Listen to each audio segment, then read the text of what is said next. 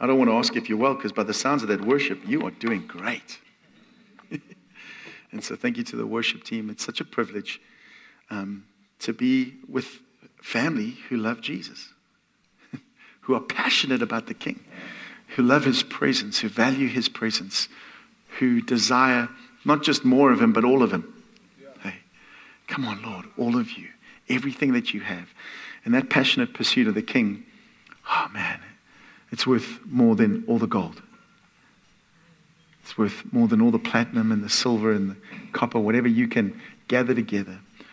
A passionate pursuit of the King is such a valuable, valuable thing. So thank you for having us.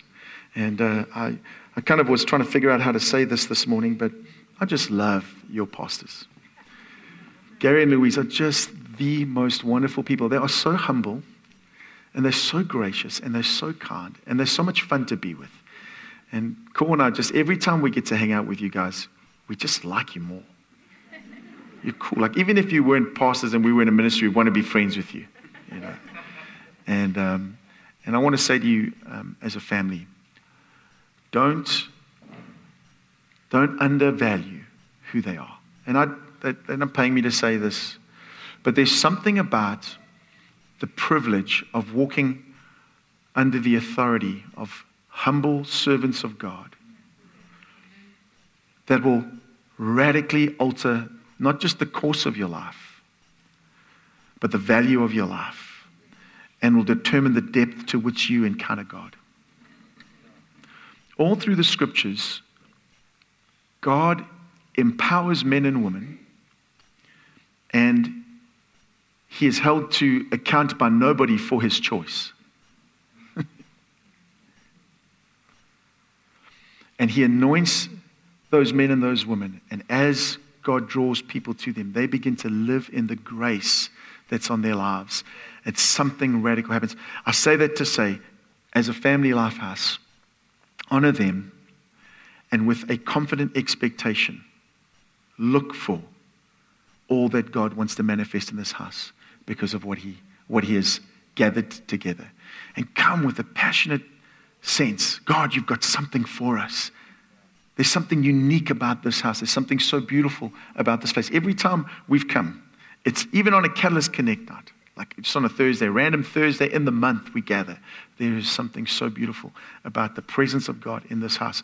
And so don't ever become too familiar with it, that you don't value it in the highest possible way, because it's a real privilege. It's a real privilege to gather with others in this way. So thank you for having us again. We really do love and appreciate you guys. And cool. So as a way of introduction, I'm just going to share this. We're going to show a quick little video because I just want to show you how amazing this church is. So we did have the wonderful privilege of having Willem and a gang of guys come down. I say gang because there were 19 of them. And they came down and they were just a wonderful blessing to our community and to not just our church community, but our community at large. And so they got to hang out with us, and they led the evening service on the Sunday night, and it was good. It was really good. And so I just want to show you a testimony. This is a good friend of ours. We've been friends with this lady. She actually was my church administrator for many years, and they've been in our fellowship, or with us, for 10 years. As long as we've been leading this group of people, they've been with us. And oh, goodness me. That's so unnecessary. Because you look at that photo and you look at my face, you're going, things have changed. So I just want you to listen to this. She is the most sweet lady. She loves Jesus so passionately. And just listen to her testimony. I might fill in some of the gaps. But it's been 2 years that I've been battling with my right shoulder, and I was not being able to move my arm freely. And simple tasks like tying my hair or reaching for an item or even putting on an item of clothing and taking it out was becoming very difficult for me and very, very painful. On the 24th of September, we had a group of people come from Lifehouse to minister to us here at Amantham-Tori, and they were taking over the evening service. I would not have ordinarily been at that service. However, God knew what he was doing that evening, and It made it possible for me to be here. And I remember during the service, there was a tangible presence of God in the room. And I just remember Willem coming and speaking over the mic and just saying, he's here. Do you feel him? And saying he's here, do you see him? He's touching someone on their right shoulder. And even though I was in the building, I could hear what was happening around me. I didn't respond to that in that moment because I was just being intimate and going after Jesus. And I remember after worship, we were doing some activation stuff, and I just kept on moving my arm just to see whether it was me that Jesus was touching that evening or whether it was someone else in the room that was feeling that healing moment. By the end of the service, I was not experiencing as much pain as I used to experience, and that the pain threshold at that moment was between 3 to 5%. But I could do so much more with my arm. I was able to just tie my hair back. I was able to reach across my shoulder. I was able to reach, just below my rib cage. As I went home that evening, I just began to linger longer and just worship him and fell asleep in that moment listening to the song Holy Forever. And I remember waking up the next morning and I had no pain in my arms. And I just was so grateful to God because I know that even though I did not come that evening expecting to be healed, I just came here to listen to a group of people that love Jesus and serve Jesus. But even just being with Jesus and being intimate with him, he restored my shoulder. And there were still movements that I could not do, where I could not reach to the back of to my back. But by 2 Sundays later, I was able to place my right arm on my lower back and even further without any pain, any assistance, or any discomfort. And I just want to give praise, glory, and honor to Jesus for what he's done. Yes, I am trusting him for full and complete healing. And I know that what he has begun, he will complete it. And I just give him praise, glory, and honor for that. Thank you. Awesome. Come on. Someone got healed. No medicine, just the presence and the glory of God. I'm going to be painful and say we can do better than that. Come on, let's give him praise. Let's give him praise. Not a made-up thing, but God, thank you. Isn't that glorious? Isn't that glorious? I didn't say this, but somebody else said it. I thought it was really good. What you honor in the kingdom will multiply. What you honor in the kingdom of God will multiply. And so when we value what he does, and so Vanessa, for 2 years, she could not tie up her hair. She couldn't use her right arm like that. And in that moment, God just set her free, just so beautifully, so wonderfully, and so powerfully. And I want to say to you, family, that is what God does. And say thank you to Lifehouse for coming. Because Vanessa's miracle was tied up with you being there. Isn't that beautiful? In Acts chapter 3, there was a man who sat at the gate beautiful. He was put there by his friends. We don't know how long he had sat there, but man, it seems like it had been a long time. It's easy for us to assume that Jesus walked past him. Because Jesus had been up at that temple. He had walked through that place.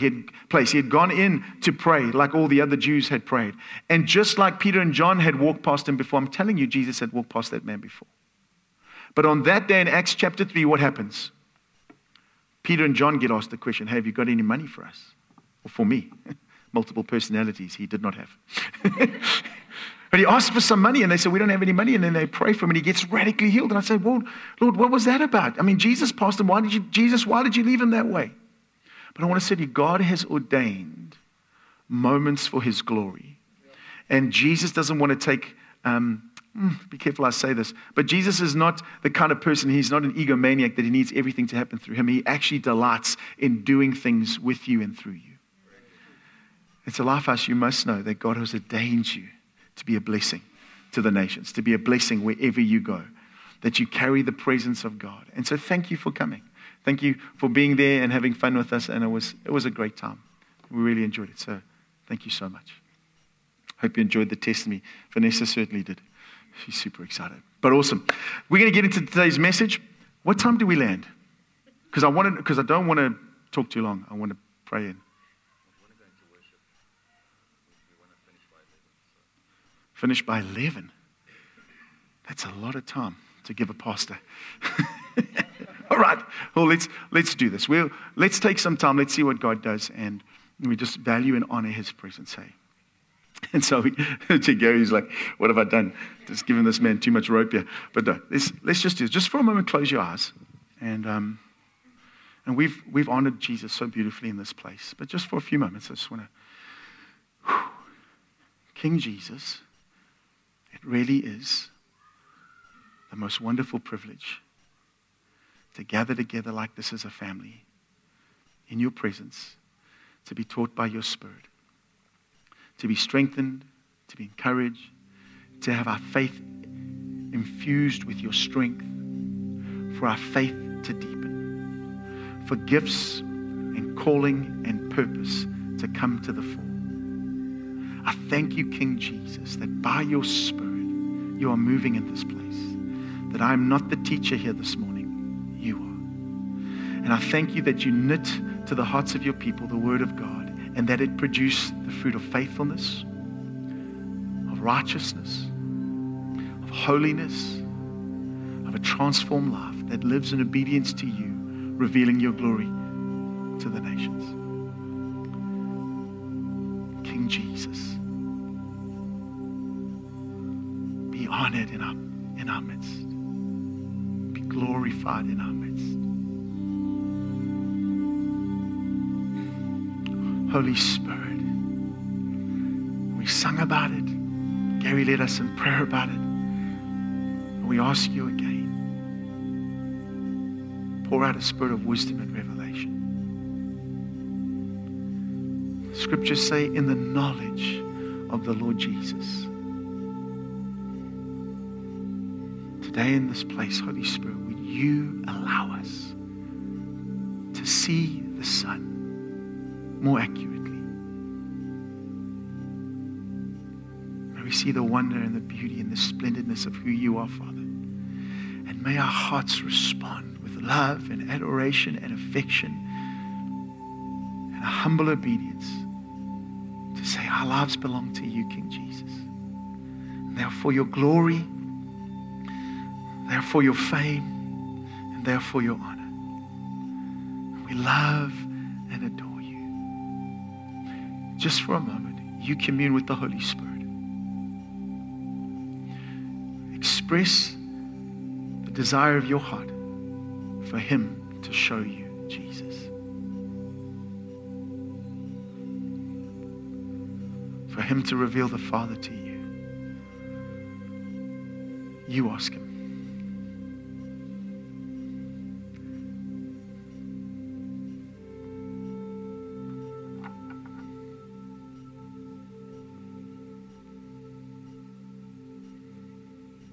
Thank you, Lord.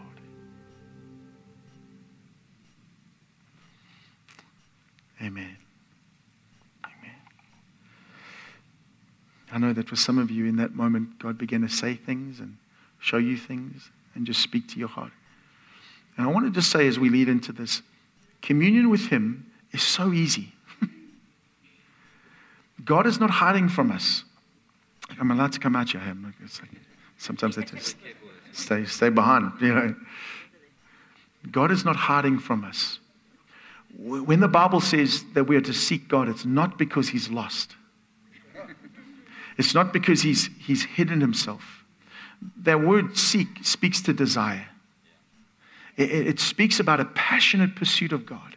And so the Bible encourages us to seek Him. There's something about our pursuit of Him that causes Him in joy to respond to us. And if God's going to give you the greatest gift He could ever give you, He has to give you Himself. And His promise is to make Himself known. His delight is to reveal Himself to you. And so there's no trade-off here. There's no struggle with God. There's no kind of having to twist His arm. He doesn't have one, by the way. He's a spirit, eh? Bad pastor joke. Anyway, the point is that as we pursue Him, His delight is to reveal himself.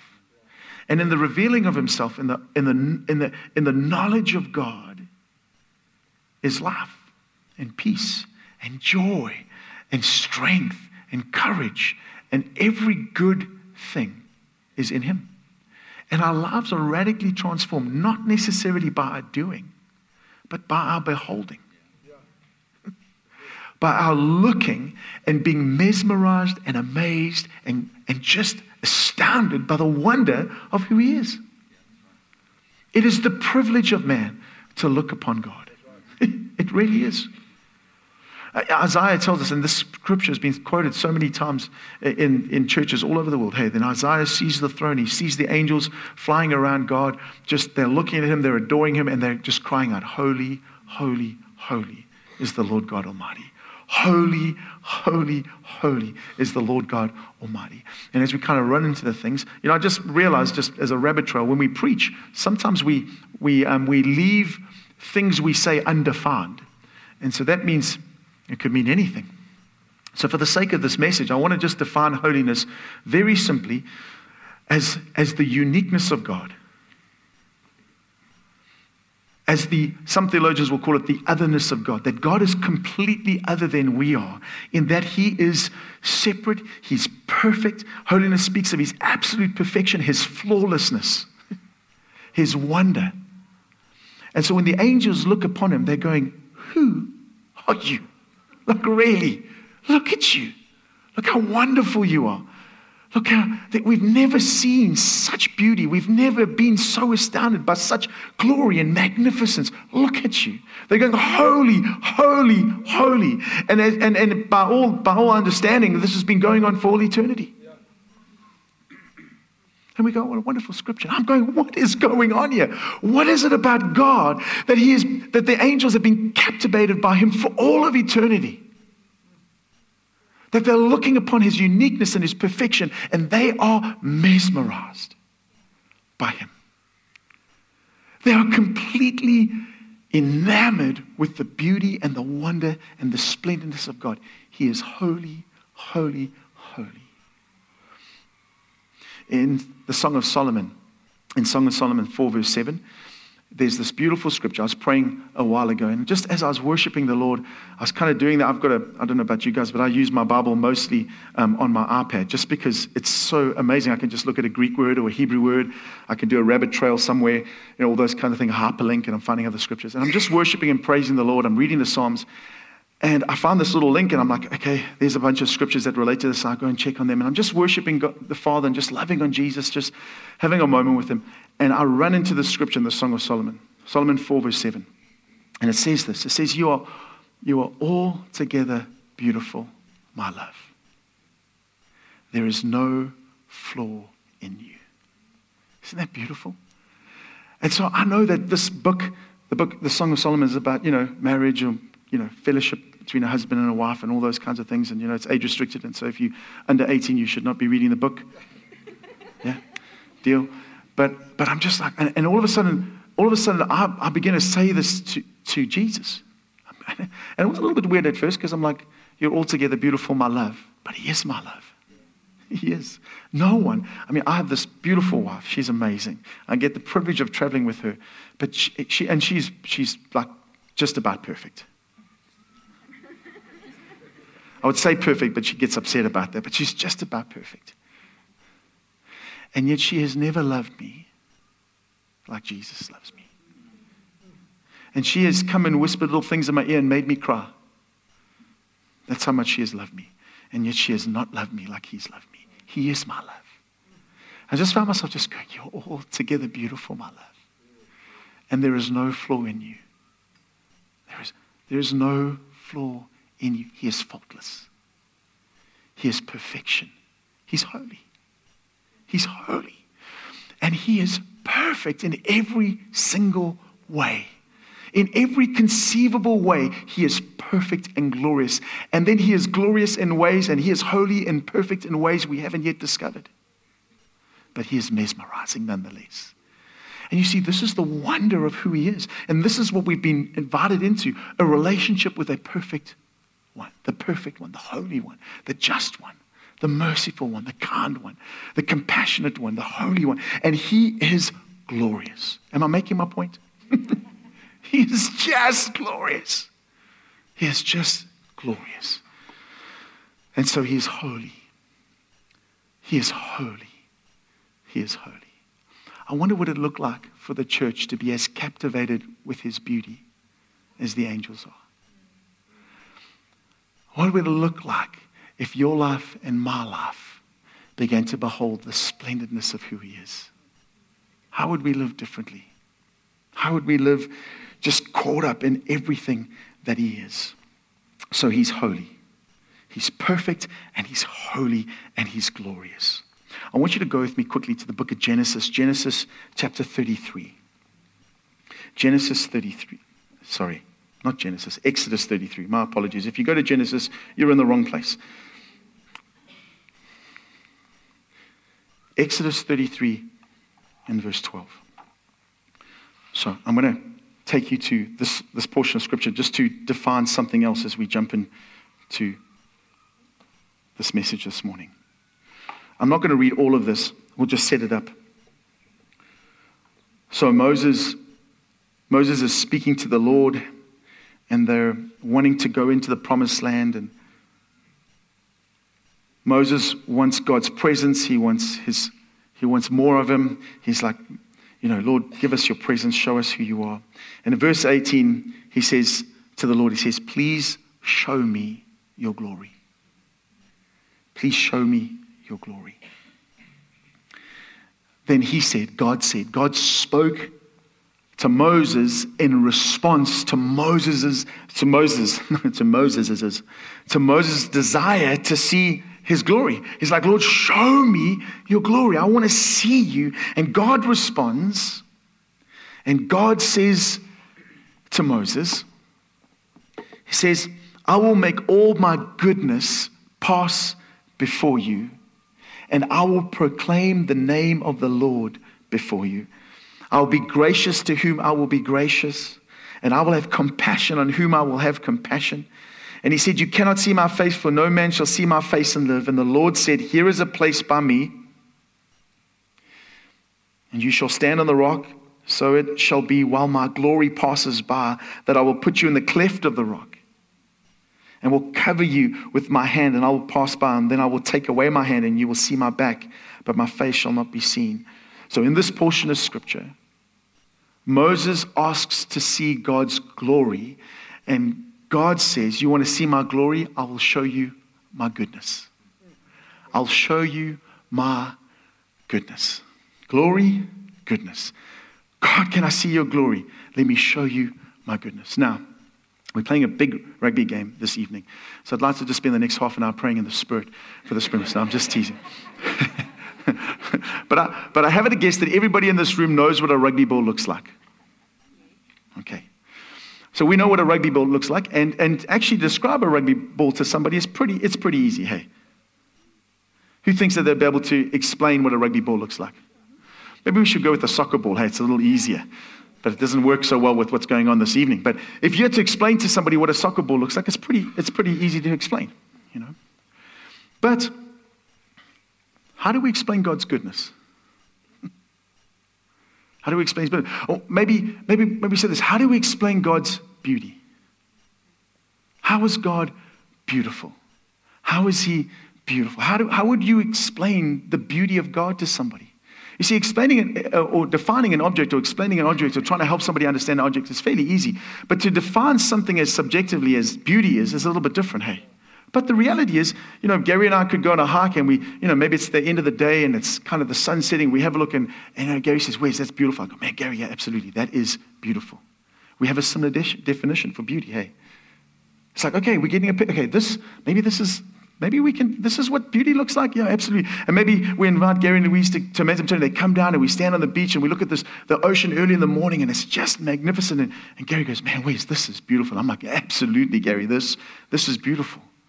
And we start going, we have a definition for beauty.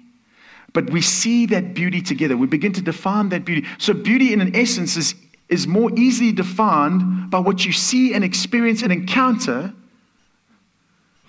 than by a dictionary definition. Does that make sense? So the reality is what Moses was asking was he was asking for an encounter. He was asking for something beyond what he even could understand or articulate. Lord, I want to see your glory. You see, when we ask God to see his glory, what we're asking for is an encounter with his beauty. An encounter with his splendidness, with his goodness. Now, in this portion of Scripture, this is the only time in the Old Testament where God, self-revelation is tied to goodness. It's a profound thing. Theologians look at this portion of Scripture and they go, this is marvelous. And they write copious amounts of pages of trying to unravel this thing because they're going, this is the first self-revelation of God where he says, you want to know me? Then I'll show you my goodness. You will know me by my goodness. So I want to give you a couple of definitions of glory. John Piper. You have no problem with John Piper in this church. Okay, all right. No, that's fine. You go places, you quote somebody, they're like, hey, afterwards I get into trouble.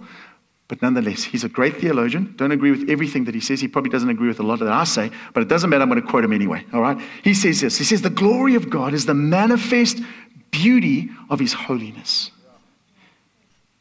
It's the manifest beauty of his holiness.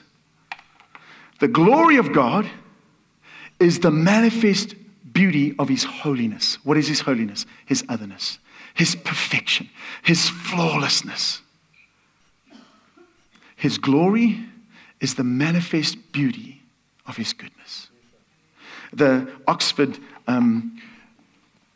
Handbook of Theological or Systematic Theology, pardon me, they define glory in this way. They say that the glory of God is the majestic perfection of his goodness. The majestic perfection of his goodness. The majestic perfection of his goodness. When you run into God's glory, you run into an experience, an encounter of the holy, beautiful God who in his infinite wisdom has chosen to be good. He has chosen to reveal himself in his goodness. In his goodness. Now, goodness, the goodness of God, like his beauty, in some ways, is hard to define. In fact, a lot of theologians, some theologians I went to try and read, they're like, no, you cannot define the glory of God. It's an impossibility. It's not, you cannot do it. But God does. He simply defines it for us. He says, you want to know my glory? Then I want you to come and encounter my goodness. So I want to say to you that God's desire is to be good for you, good to you. And he's going to be good to you because of himself, to reveal the wonder and the beauty of who he is. I think that most Christians live with a very low expectation of running into his goodness. I was praying the other day for a lady to receive healing. We have a Bible school. And so we're busy doing a thing on healing. And so everybody leaves, and she comes along, and she just says, Wes, can you pray with me? And she kind of explains the issues. They're not embarrassing issues necessarily that you want to hide from everybody, but she says, you know what? Can you pray for us? So I said, okay, fine. So I'm praying, and I'm giving it everything I got, I'm praying. And we stop, and she says, oh man, she says, while you were praying, this thought just came into my mind that I'm not good enough. I'm not good enough. I'm not worthy enough to do this. I thought, man, that's ridiculous. I'm like, woman, pull yourself together. I didn't say that. I thought about it for a moment. I'm like, look at the cross. Look, just look. What do you want me to see? It was for you. Yes, sir. Every drop of blood that flowed out of his body. It wasn't spilled because that would elicit a mistake. No. It was poured out, flowed out on purpose for you. For you. The goodness of God on display. In that horrific act, God pours out his goodness upon the earth, upon all humanity. And he says, if you want to know my intent, the measure of my intent to be good to you, behold the cross. Look upon my son. Look upon the suffering Lamb, the Lamb of God who takes away the sin of the world. This is my purpose. This is my intention, to be good to you. I'm going to pour out my goodness, pour out my glory on you. This is what God wants to do. And so when we come in to experience His glory, there needs to be the sense of, I'm going to encounter His goodness. I'm going to encounter something of the wondrous nature of God, to be generous and to be kind and to be compassionate and to be merciful. And so why should that lady have been healed? Why? Because He is holy. He is holy. God is not like you and me. Just take this rabbit trail. We're going to get into John 11 and we'll kind of wrap up on this thing.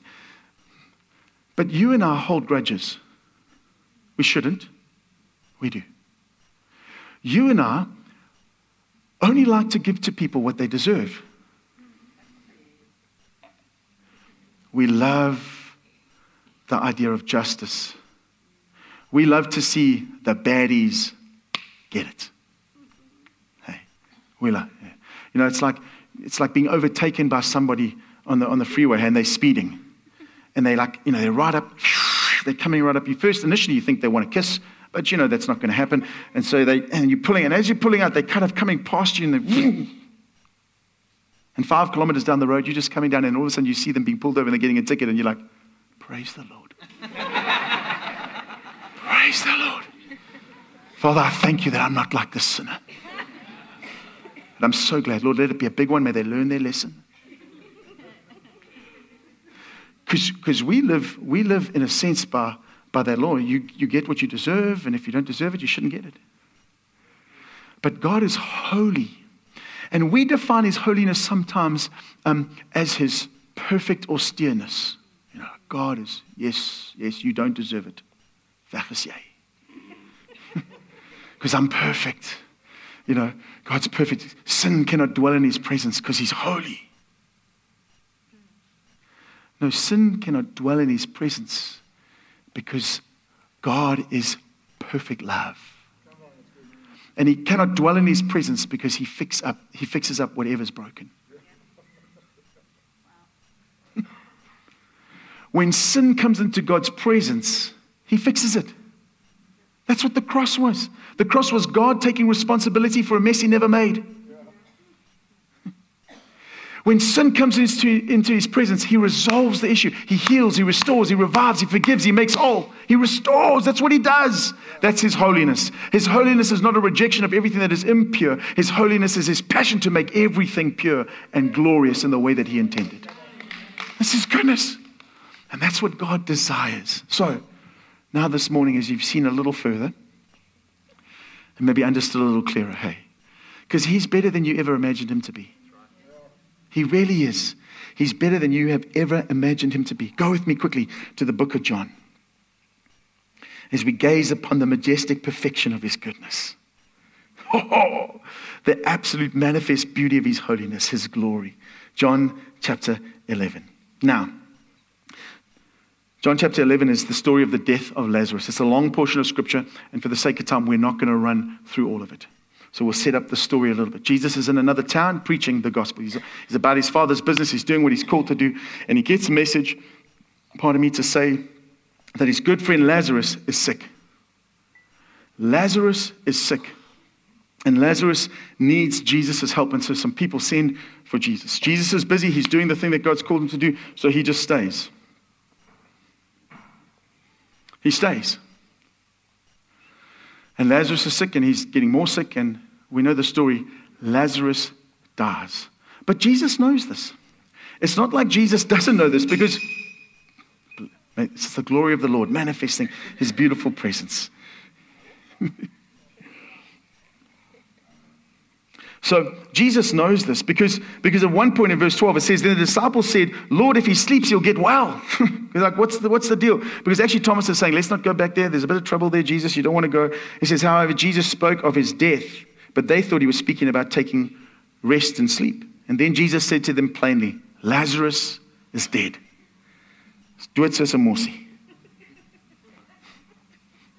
And in verse 15 he says, and I'm glad for your sakes. Isn't that a ridiculous thing to say? Can you imagine? Your buddy dies and the other mate says, I'm glad for your sake. It's like, hey, Jesus, we love you. We've been following you for a while, but I don't know, things are getting a little strange around here. He says, no, but I'm glad for your sakes. He says that I was not there. He says, I'm glad I wasn't there. He says, that you may believe. Nevertheless, let us go to him. I want to say to you, Jesus is passionately in pursuit of helping you believe. Believe in what? He wants you to believe. He wants you to believe. This life is so often a battle of believing. A battle of trusting in King Jesus, that he's faithful and good and for you. I have, and be honest and just be vulnerable, there have been times where you doubt. Things are so tough and so rough, you're thinking, man, is there even a God? What's going on? Then I read a little bit of N.T. Wright, and I'm like, oh Lord, this man's so clever, he believes, then I believe too. But Jesus wants you to believe. He doesn't want you to vacillate between believing and not believing. The moment when Jesus is raised from the dead, he encounters the disciples and he walks into a room. He walks into a room where the disciples are and he encounters them and they have a wonderful time. And then Jesus leaves and then Thomas comes and they're like, hey, he was here. And Thomas says, unless I see the marks in his hands and I put my hand in his side, I'm not going to believe. What does Jesus do? Jesus does not send an email and say, please somebody fire Thomas. He's like, I thought Thomas had the goods, but he doesn't get rid of him. No, Jesus comes back. And we go, oh, doubting Thomas. No, don't worry about it. See, this is our problem as the church. We always put our focus on people and doubts and things and whatever, but we should put it on Jesus. Jesus comes back and he goes, hey, Thomas, how you doing, my boy key? He says, come here. Come touch. Come see. It's me. Jesus is saying, Thomas, I want you to believe. I've got a purpose and a destiny for life. I need you to believe. I want you to believe. I'm going to do everything that you might believe. God's not trying to trip you up or mess you up or run you out of town. No, he wants you to believe. He wants you to have a bold, passionate, courageous faith. He does. And he wants that for your life. And so he's going to come to encourage you. Why? Because he's good. And he's good in a way you never imagined. He's good in a way that's otherworldly. He's good in a way that keeps angels locked into his image, declaring, holy, holy, holy. Oh, man. He's better than the lotto. He's glorious. And he wants you to believe. In the next portion, it just says, I'm the resurrection and the life. He encounters Martha. So he comes back with his disciples and he encounters Martha. And Martha says these words to Jesus, and this really, really rocked me. This kind of got my attention in a wonderful way. At the end of 2019, so we came into 2020. And I was just praying and I was saying to the Lord, what do you have for our church? What do you have for the church? What are you up to? What you doing? And the Lord began to speak to me about a decade. And I felt like the Lord was saying to me, where's in the next 10 years, I'm going to do something glorious. I was like, okay, tell me about that, Lord. What do you want to do? And God took me to this portion of scripture and I read these words of Martha. And Martha says to the Lord, she says, Lord, if you had been here, if you were here, my brother wouldn't have died. And a little later on the story, Mary says the exact same things to Jesus. She says, Jesus, if you were here, I know that my brother wouldn't have died. And I began to think, I'm like, Lord, what are you trying to say to me? I think that up until this point, both Mary and Martha, who were following Jesus faithfully, loving him and serving him, they had seen him do remarkable things. They had seen him heal the sick. Maybe they were there that day when Peter's mother-in-law got better. Or maybe they were there in the crowd that day when that woman with the issue of the blood had pressed through that crowd and touched the hem of his garment. And Jesus turned around and said, who touched me? Maybe they were part of the crowd that backed away and they were like, well, we're looking at one another. I didn't touch him. Did you touch him? I don't know. But then that whole thing unfolded. And maybe they were part of the crowd that followed Jesus to Jairus' house and they heard, and when they came out, when Jesus, Peter, and John had come out, that Jairus' daughter hadn't died. But she had, but Jesus had done this glorious thing, hey, that he'd healed her, made her well again. And maybe they had encountered all those kinds of things, but they had lost this perspective that God could raise the dead. They'd lost that. And they were sure that he could heal, but they weren't sure that he could raise from the dead. And I felt like the Lord said to me, Wes, you know what? The church is in the same place.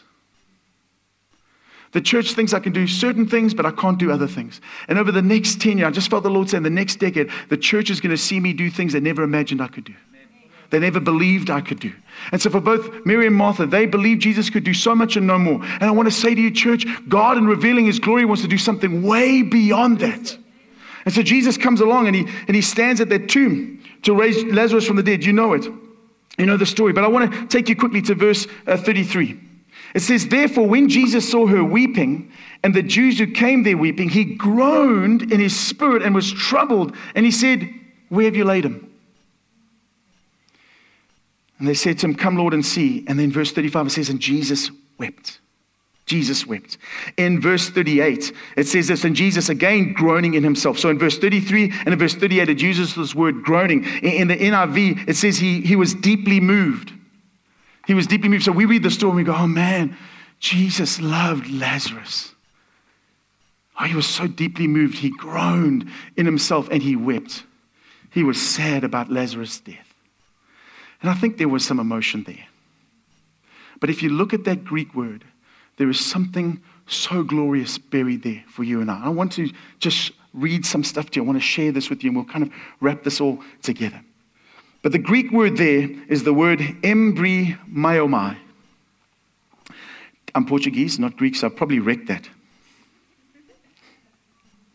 But when that word is used outside of the New Testament, when it's used outside of the Bible, what it means is it's in reference to a horse that is flaring its nostrils in anger. Anybody ride a horse? Anybody horse riding? So horses can be quite dangerous, you know. And when they flare their nostrils and they kind of begin to stamp the ground, they're angry. That word outside of the Bible is only used in that reference. Was Jesus sad? Or was he enraged? Was Jesus weeping because he was sad his friend had died? Or was he angry at death?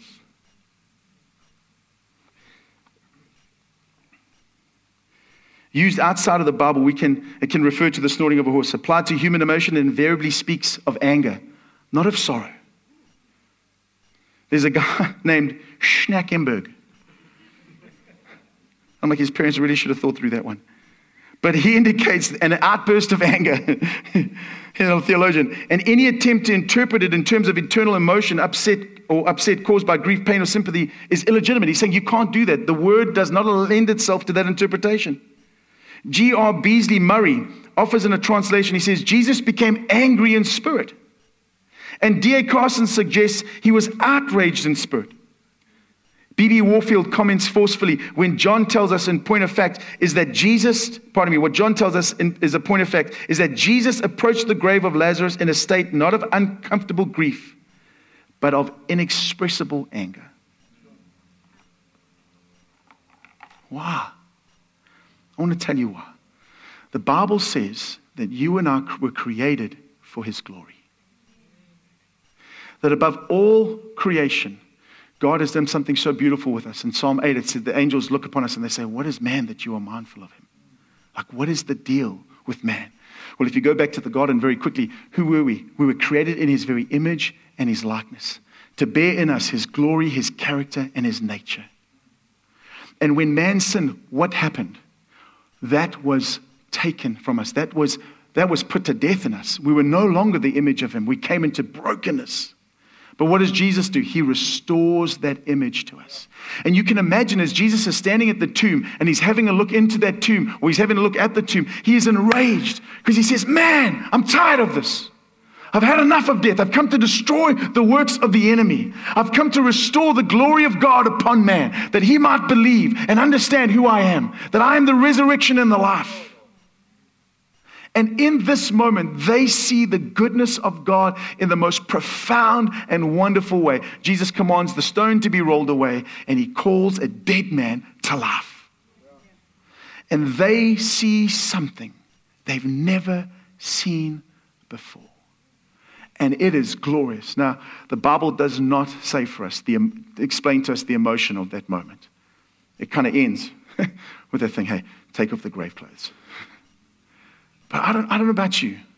I don't know how we would have responded, standing there just going, what? What did you just see? Is this a joke? Is this a prank? Are we on some TV show? What is going on here? But God in that moment reveals his glory. Jesus says to them, did I not say to you that if you believed, you'd see the glory of God? Didn't I say to you that if you believed, you would see the glory of God? To see the glory of God is to see his utter goodness, the perfection of his goodness. You know what his goodness looks like? It looks like the dead being raised. It looks like the deaf hearing. It looks like the blind seeing, the lame leaping for joy. It looks like his perfect peace upon your life. It looks like his wisdom leading you. The Bible tells us in 1 Corinthians that God made Jesus to be wisdom for you. The goodness of God is you not knowing what to do, and all of a sudden his Spirit comes upon you, calm, peace, and wisdom, grips you, and you know, with a confident faith, Jesus has got this. It's the glory of God. It's the goodness of God. And we are a people who are to carry his glory. And read that scripture out of Habakkuk.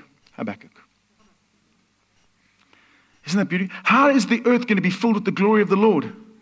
By you and me. We are those that are to carry his glory into the world. What does that look like? His goodness. You and I are to be committed to revealing the perfection, the majestic perfection of his goodness wherever we go. On that day, in front of that tomb, a cosmic battle raged. The horrific, putrid imperfection of death faced off with the beauty and perfection of God's eternal glory. And Jesus didn't shed tears of sorrow and grief. He shook in rage at what death had done with his glorious creation. And I want to say to you, I just have the sense that as the church, God is going to restore the effects of his goodness, the glory of his goodness, when you and I become fed up with anything else. When we begin to say, you know what? I choose only to live in the glory of his presence. I choose to live only with him. And he sends me in his power and his glory, in his name, to be a blessing, to reveal his glory and his grace. Now that doesn't just look like miraculous healing. It looks like tenderly loving your neighbor who can't put food on their table by buying them groceries. And it looks like visiting that aunt who nobody else loves and she's in hospital, but you go. And you just sit with her and you pray with her and you love her and you tell her about Jesus. And you show her the one that calls the dead to life. And you point her at the beauty and the wonder of Jesus. That scripture in Ephesians that we were talking about, the praying Ephesians 1, I think it's 9, somewhere about 17 or 18 or something. And Paul prays, he says, Lord, pour out the spirit of wisdom and revelation in the knowledge of Jesus, that the eyes of our understanding may be enlightened. Other versions say that our hearts may be flooded with your light, so that we may know the hope of your calling, the hope of his calling. What is the hope of his calling? That death will not hold you. That death will not have its way with you. The hope of his calling is that he has called you into a glorious, fruitful life in his righteous power, in his manifested glory. The hope of his calling, the riches of the glory of his inheritance in the saints. There is a glorious deposit of his infinite beauty that is in you. And it is magnificent. And it is overflowing. And it is wonderful. But you know what? We don't believe. That's not to chastise you. That's to not make you think you listen. No, I want to call you out of that to believe again. Come on. Wake up, church. Look what's in you. Look what's alive in you. When you look in the mirror, stop seeing the gray hair and the nose you would not have picked. Corinne looked at me today. She was like, you should let me take you to the lady that does my eyebrows. I'm like, what's wrong with my eyebrows? They're perfect. No. The point is, we're so mesmerized by all of this. We're so embarrassed by all of this. We're so taken in by all of this that we forget what's in here. This glorious, wonderful presence of the King. That for all of eternity, the angels have been mesmerized by his beauty and his splendidness and his wonder, and he has chosen to live in you. All that they are mesmerized by lives in you. His presence is in you, and he's chosen us to carry his presence, to fill the earth with his glory. And we're worried about every little thing that's going on in our life. I look like this, I don't have that. Oh my goodness. The hope of his glory, or the hope of his calling, the riches of his glory, his inheritance in the saints. And then it says, and the exceeding greatness of his power toward those who believe. The exceeding greatness of his power. You know what Jesus did at the tomb, at Lazarus' tomb, is he put on display the power of his glory. He put on display the magnificence of his infinite power. And he did something nobody thought was possible. He told a dead man, wrapped up and buried, to come back. And I know, for most of us, including myself, we wrestle with that. We wrestle with that. I'll tell this not to create, I'll tell you two quick. When my dad passed away, I went to go raise him from the dead. I felt like he needed to be raised from the dead. So I went to a morgue in Coxtown. I drove down there. I phoned my buddy. I'm like, we're going to go raise my dad from the dead. He was like, we're going to do what? I'm like, come. And I got to that morgue. I said to the guys, I'm here. I want to see my father. Get him out. You know, they were like, what? Like, we don't. No, I'm praying for him. They were like, and they left me in the room with this lifeless, frozen body.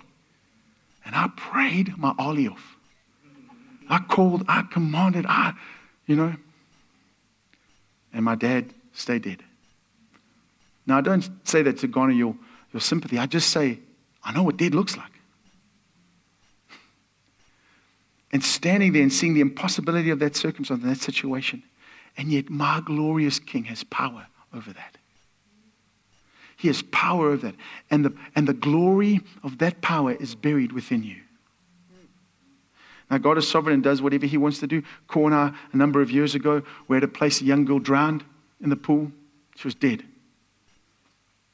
She drowned in the pool. Her hair got stuck into the jets. It was a big jacuzzi pool.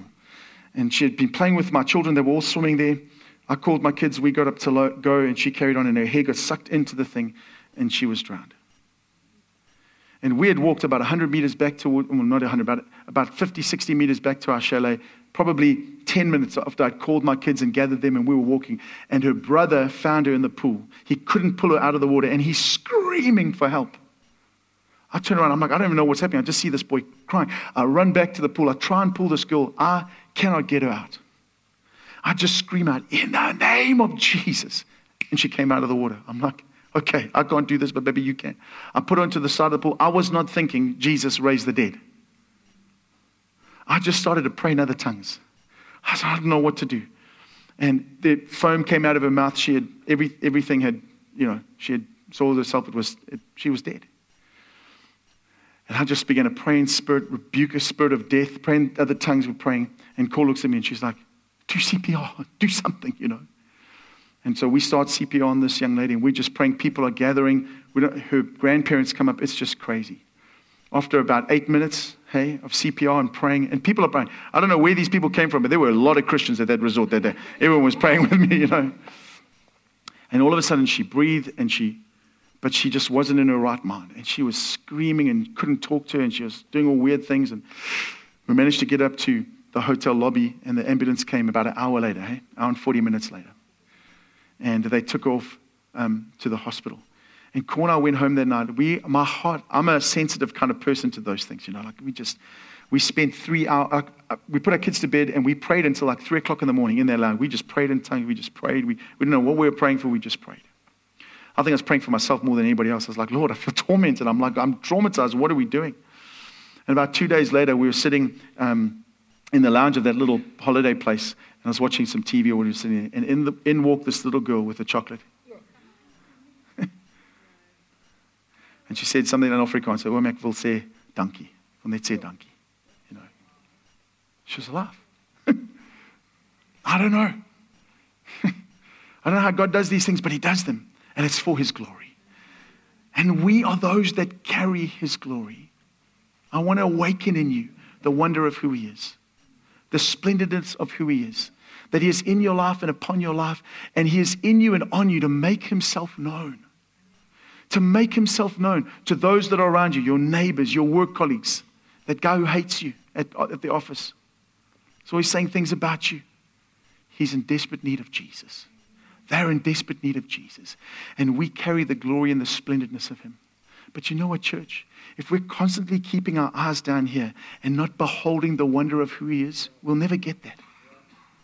We'll never get that. You know why your life is so busy? You know why your eyes go from one screen to a bigger screen, back to another screen? It's because the enemy wants to keep you. He wants to keep you disillusioned. He wants to keep your focus on other things. What are you saying? Just spend your life in the Bible. I think things would be different if it was. I don't know. I'm just saying. I'm just saying that if we live differently, because we believe differently about who is in us and who's on us and what's going on, I think we see more of his glory. And I think that what God wants to do in this next season is to mesmerize not just us, but the world. And the question is, are we up for it? Are we ready to contend for it? Do we want to make known his glory to the nations? Do we want to make his beauty known? The perfection, the majestic perfection of his goodness wherever we go. What would it be like if we woke up with that thought in our minds? Lord, I want to reveal your goodness today to somebody somewhere. Come on, let's do it. Let's go. Let's go. And you ask him. You know, the Bible tells us in the book of John, it says that one of the things the Holy Spirit would do is he would tell us of things to come. That scripture blows my mind. I read it. The times I read it, I just close my Bible, I put it down. I'm like, I don't want to read anything else. Lord, what? Come on. All right, tell me things. Tell me things, Lord. Tell me things. Remember Cornelius? Cornelius, the Italian guy in charge of an army. What was he? Like a centurion or something like that. I don't know. But he's praying, and an angel appears. And the angel says, listen, so what I want you to do, I want you to send somebody to this street in this town to call for this man. He even said, Simon Peter, he's staying at this other person's house, Simon Tanner's house. Whoever has had the Holy Spirit tell you that kind of stuff. You know why? Because we read it and we go, oh, that was Peter. Oh, God needed a story for the Bible. Nonsense. Nonsense. It's what he does with human beings. It's what he does with men and women who receive his glory. Say, yes, Jesus, I want to walk with you. Yes, Jesus, let's do this awesome, glorious thing. Let's reveal the otherness of God, the wonder of God, the absolute perfection and majesty of your goodness. Let's do it. So tell me, where are we going? Tell me of things to come. I want to tell you right now, Christianity is not for professionals. It's not. As beautiful as Gary and Louise teach in this house, on a Monday morning, when they get up and face the world, they face the world just like you, as a witness. As a witness. The question is, what are you a witness to? What have you seen that nobody else has seen? What have you encountered about the majesty and the wonder and the beauty of Jesus that you need to testify to? That you need to let somebody else know about him? About the wonder who he is. You read the book of Acts, it's filled with all kinds of crazy things like that. It's the normal Christian life. It's the normal Christian life. That the God who knows everything lives in you. And if you will say to him, let's do it. Let's do this. Let's live this life. I want to make your goodness known, your glory known.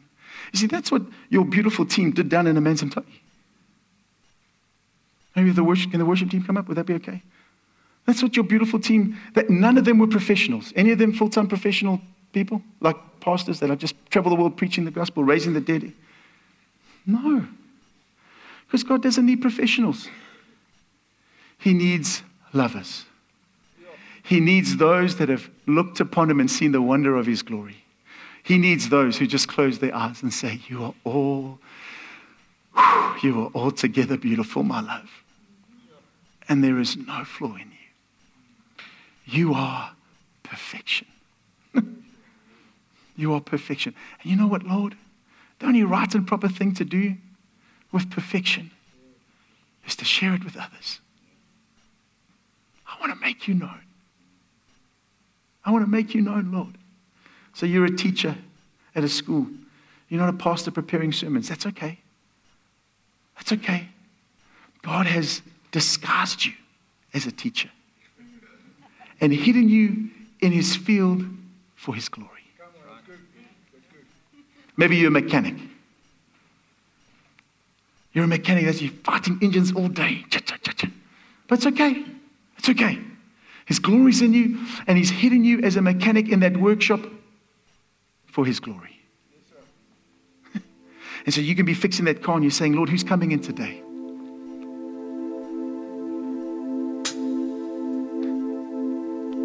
And the Father says to you, Lord, there's a man who's going to come and drop this car off today.